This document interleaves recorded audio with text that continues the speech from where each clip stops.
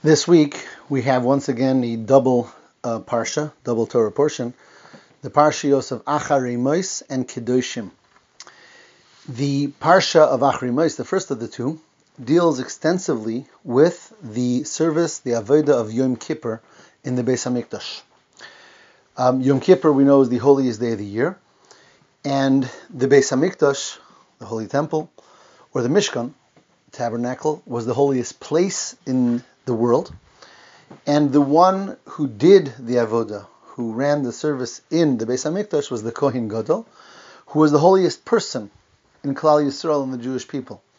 So really, Yom Kippur is where all three holinesses come together: the holiest day, the holiest place, the holiest person, and that's why Yom Kippur is called the Yom HaKodesh, the day of holiness, and its avodah, its service, is the holiest of the year.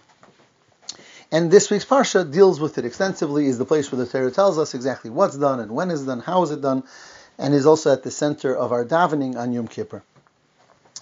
There is an interesting mitzvah or halacha that is derived from a pasuk in this parsha.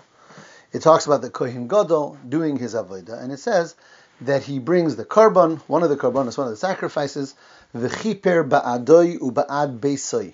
Literally, that he atones for himself and for his home. V'chiper ba'adoi, he atones for himself, u'ba'ad beisoi, and for his home. And the Gemara says that when it says he atones for his home, the home here refers to his wife.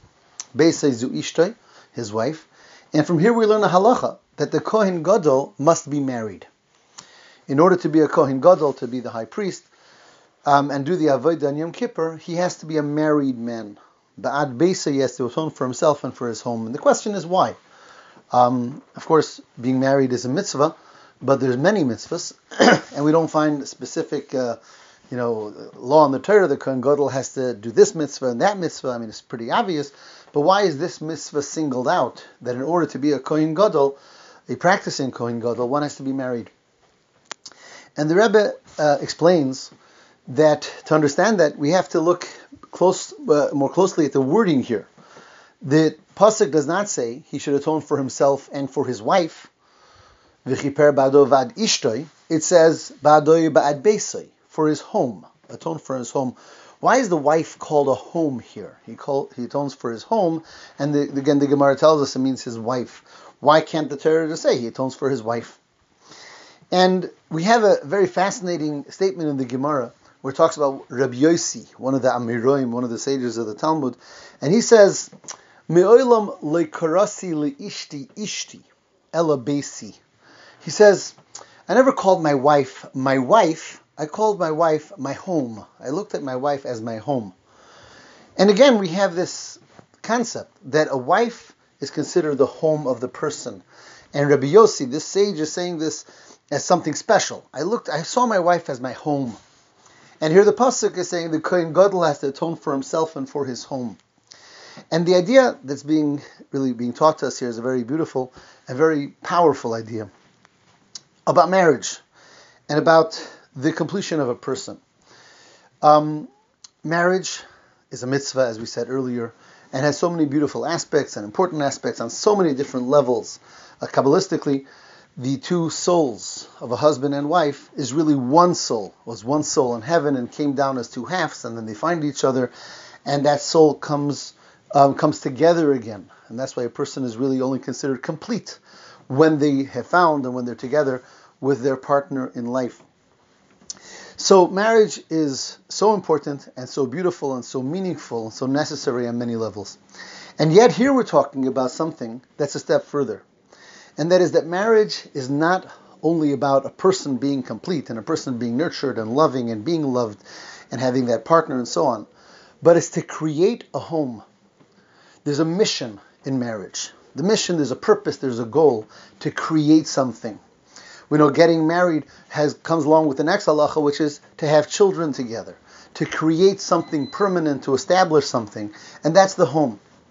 Interestingly, when a couple gets married, a bracha that's commonly given is that you should build a bayis neman b'Yisrael, to build a everlasting or faithful Jewish home. Again, the emphasis that it's not just about enjoying each other, which is so important, helping each other, being there for each other, completing each other, but that together a mission is begun, and that is to create something, to create a home, to create something permanent, to create something everlasting in this world, to fulfill a mission together. And that really binds and that grounds a marriage when one sees the purpose and the bigger goal of building something, building a home together. And that's what the Torah is telling us. The Kohen Gadol, the holiest of people, who's now going to represent the entirety of Jewish people, on Yom Kippur, the holiest of days, he must be a person who stands on the highest and most complete level. And what is that? That not only is he married, not only is he complete because he has that God-given partner in life, but he sees it in that way. He doesn't see it as only a personal completion and a personal pleasure and a personal help, but he sees his wife, his home, his life in the context of the bigger purpose of creating something in this world, creating a home, creating something everlasting.